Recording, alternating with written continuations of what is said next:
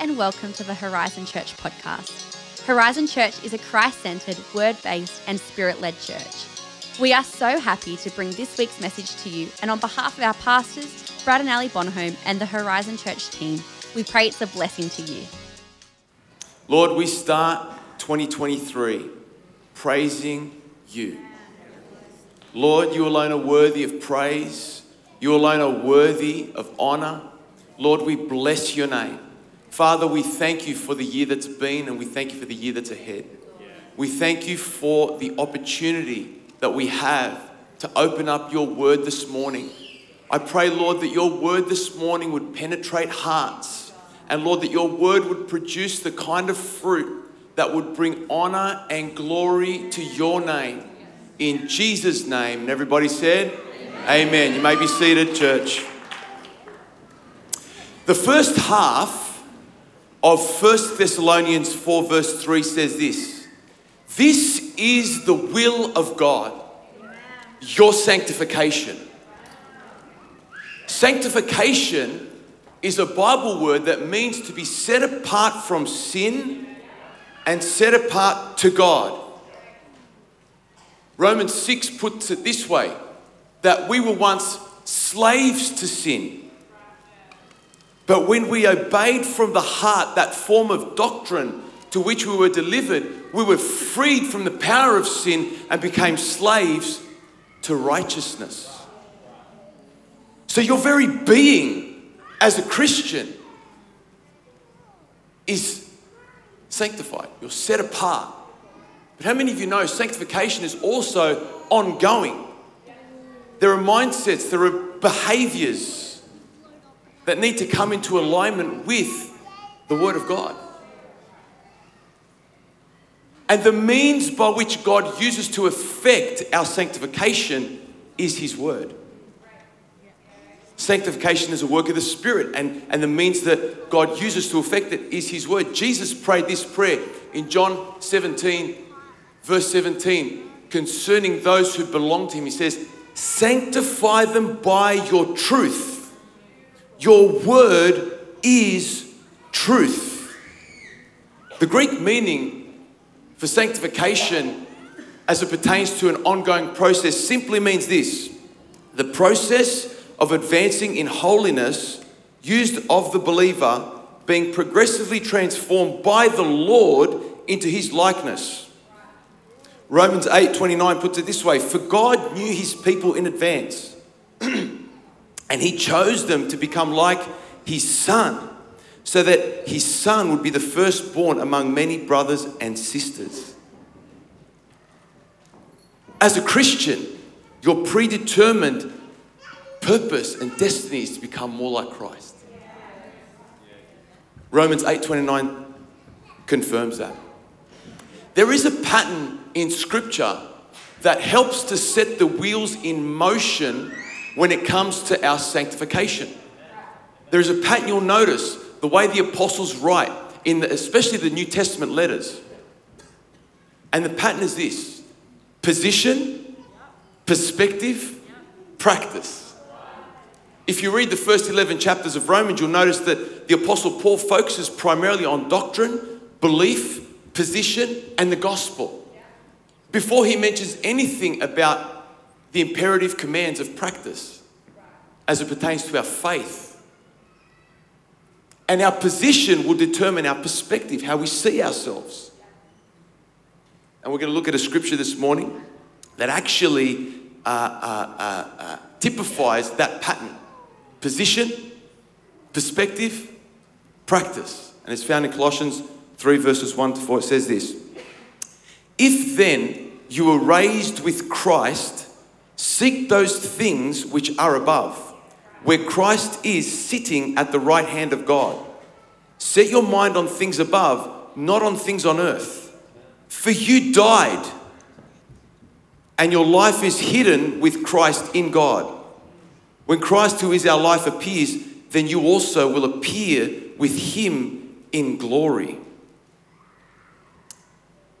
We died with Christ. Why is this so important to understand that as a believer, you've died with Christ? It's important because God is holy. And sin has to be punished. The wages of sin is death, so there had to be a death. I was sharing the gospel with a dear client of mine the other day, and she asked me this question. She says, Con, if I'm a good person, I do good things, be kind to people, and I get to the end of my life, will I still end up in hell? And I had to share with her in a very loving, gentle way the truth. I had to share with her the bad news. Because if I didn't, it would significantly diminish her appreciation for the good news. So I very gently shared with her, yes. And it's not my opinion. It's what the Bible unequivocally teaches. It explicitly teaches that no matter how good you are, we all fall short of God's glory. And God sent his Son to be the propitiation for our sin.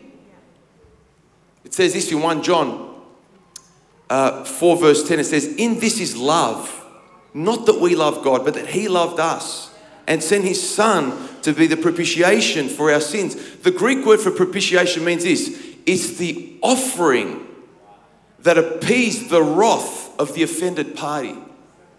Every single one of us in our fallenness have offended God. But Jesus became the offering that appeased that wrath. And so when you put your faith in Christ, he includes you in that death. Your judgment has passed. That's good news, right? That is good. That is the gospel. Moreover, we've been raised with Christ. The Greek word to be raised means co-resurrected. Co-resurrected. And your life is hidden with Christ in God. The way that word is written, hidden, is in the perfect passive tense, which means it was a one-time act that doesn't need to be repeated. And it has ongoing, everlasting effects. And because it's in the passive voice, you had nothing to do with it. God put you there. And he put you there eternally when you put your faith and trust in him. It says this, 1 Corinthians 1, verses 30 to 31. But by his doing, you are in Christ Jesus, who became to us wisdom from God and righteousness and sanctification and redemption, so that just as it is written, let him who boasts, boast in the Lord. And we know that position is eternal because the next verse in Colossians 3 verse 4 says this, when Christ, who is our life, is revealed, then you also will be revealed with him in glory. So that's our position as a believer. It's an eternal position. And the apostle encourages us and commands us to have an eternal perspective. And he says to set our minds on things above. To set your mind simply means this. It simply means it's an inner perspective that shows itself in outward corresponding behavior. And he goes on in verse 5 to show us what that corresponding behavior is. Verse 5 says this, therefore put to death your members which are on earth. To put to death your members which are on earth simply means put to death the sin that is associated with your fallen body, your unredeemed flesh. Put it to death. And then he gives us a list of things to put to death. And even though that list is not exhausting, it's still significant. Yeah. And he gives us a list. He says, put to death your members which are on the earth. Fornication. Fornication in the Greek means all forms of promiscuity. Mortify it. Put it to death. Starve it. Don't give energy to it. That's what it means. Put it to death. And he shows us where it comes from. It comes from uncleanness, passion. These are issues of the heart, evil desire, and covetousness, which is idolatry. The Greek word for covetousness is pleonexia. Can you all say pleonexia? Pleonexia. Pleonexia is pleo, more, nexia, in excess. Wanting more temporal things in excess. It draws you away from the genuine worship of God. It leads to idolatry. He says, put these things to death. He goes on in verse 6 to say, Because of these things, the wrath of God is coming upon the sons of disobedience, in which you yourselves once walked when you lived in them. In other words, he's saying that's who you were before you were a Christian. These are the things you used to indulge in before you were a Christian.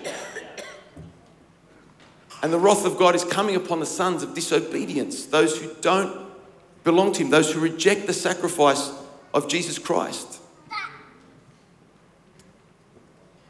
Colossians 3 verse 8, he goes on to say, but now you yourselves are to put off all these. Putting off gives the idea of taking off a garment, taking off a filthy garment, okay? And so it's like this. I teach a spin class every Friday, and I love it. For those of you who do spin or have been in a spin class, you know how much you sweat, right? Right? Let's just say 2 days ago, I said, you know what, I'm going to stay in my lycras. I love it. I'm going to stay sweaty. I'm going to go home. I'm not going to have a shower, go to bed. I'm going to wake up. I'm going to stay in my lycras all day Saturday. I'm going to spend New Year's Eve in my lycras. I'm going to go to bed. I'm going to wake up the next morning in my lycras. I'm going to come to church. I'm going to preach in my lycras. How many of you know I wouldn't make it to church? Stacey would not let me out of the house. She probably wouldn't let me in the house. It's not fitting, right? That's what this verse is saying. Put off. Why? It's not in conjunction with your new nature. And he shows us what to put off. Anger, wrath, malice, blasphemy, filthy language out of your mouth. Do not lie to one another, since you have put off the old man with his deeds and have put on the new man, who is renewed in the knowledge according to the image of him who created him, where there is neither Greek nor Jew, circumcised nor uncircumcised, barbarian, Scythian, slave nor free, but Christ is all and in all. Verse 12. Therefore, as the elect of God, holy and beloved. I love this. Notice the pattern. Before he instructs them what to put off, he shows them who they are. Before he shows them what's inappropriate for their new nature, he shows them who they are. Now he's going to show them what to put on. What does he do? He shows them who they are. Elect, holy, which means set apart, sanctified, and loved. You are loved. You need to know you're loved. And he's going to show us what to put on. Tender mercies, kindness, humility, meekness, long-suffering, bearing with one another and forgiving one another. If anyone has a complaint against another, even as Christ forgave you, so you also must do. That word to forgive is a reflexive noun, which basically means to forgive yourselves. That shows the importance of living in a Christian community.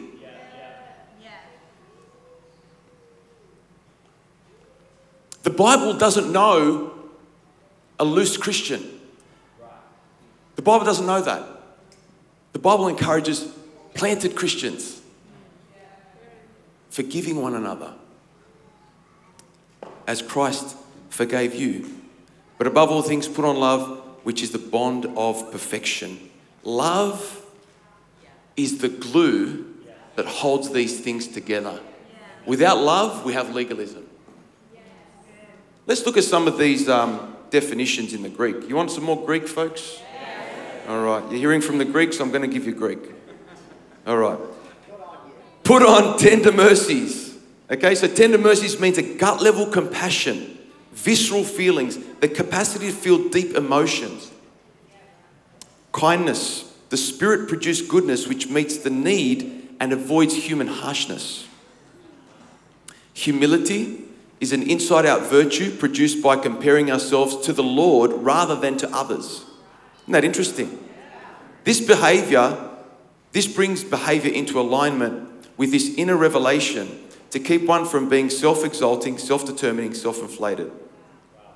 Meekness, the necessary balance of exercising power and avoiding harshness. Long-suffering, I want you all to repeat this word. Macro, mythia. Makromythia. Makromythia. Makro means long. Long. Is used of God himself. Indeed, only the Lord produces makromythia, true patience, long-suffering in us, and hence is a fruit of the Spirit. Makromythia embraces steadfastness and staying power. If in English we had an adjective, long-tempered, as a counterpart to short-tempered, then makromythia could be called the quality of being long-tempered. These are the things that are consistent with our new character and nature that we are commanded to put on. How do we do it? Great question, isn't it? How do we do it? As I said earlier, sanctification is a work of the Spirit. God can only effect transformation in the heart of a believer. Philippians puts it this way. It says it is God who works in you to will and to act according to his good pleasure. But the means by which he effects sanctification is the Word of God. They go together. I'm going to show you the contrast between two passages right now in Colossians 3 and Ephesians 5. And they are nearly identical. Let's have a look at Colossians 3:16 first. Let the word of Christ dwell in you richly in all wisdom, teaching and admonishing one another in psalms and hymns and spiritual songs, singing with grace in your hearts to the Lord. What's the result of that? The result is when you let the word of Christ dwell in you richly. The word dwell is to make your home, to make the word of God your home. Cherish it, meditate upon it, reflect on it, spend time in it. Let it spend time in you. Let it dwell in you richly. What's the effect of that? Well, the scripture tells us. Ephesians 5:18-21. Have a look at this. And do not be drunk with wine, which is dissipation, but be filled with the Spirit, speaking to one another in psalms and hymns and spiritual songs, singing and making melody in your heart to the Lord, giving thanks always for all things to God the Father in the name of our Lord Jesus Christ, submitting to one another in the fear of God. Can you see it? To be filled with the Spirit is interchangeable with letting the word of Christ dwell in you richly. Why? Because it has the same effects. And in fact, if you read the rest of Colossians, the instruction goes this way. He speaks to husbands and wives. He gives instructions to parents and children. He gives instructions to slaves and masters.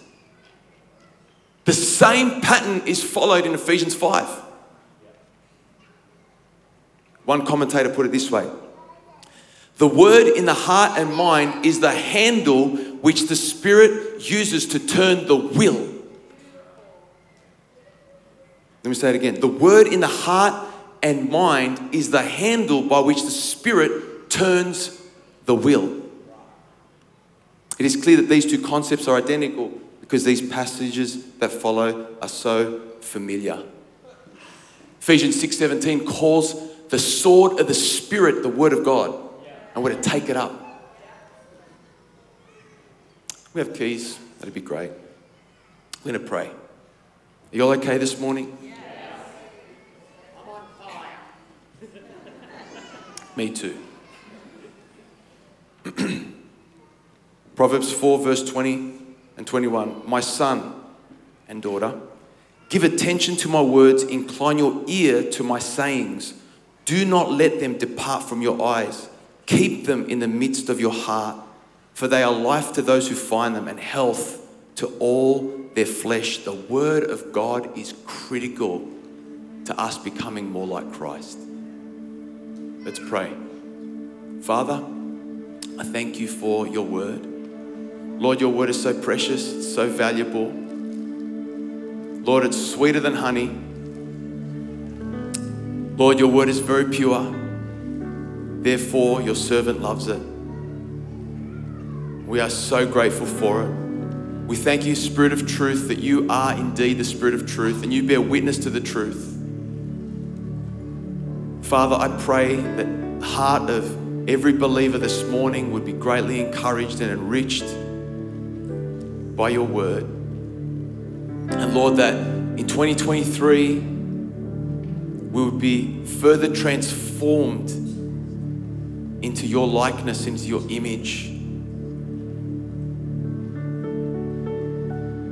Thank you for your love. We thank you, Lord, for what you say about those who belong to you. Thank you that you've chosen us. You've made us holy, and we are deeply loved by you.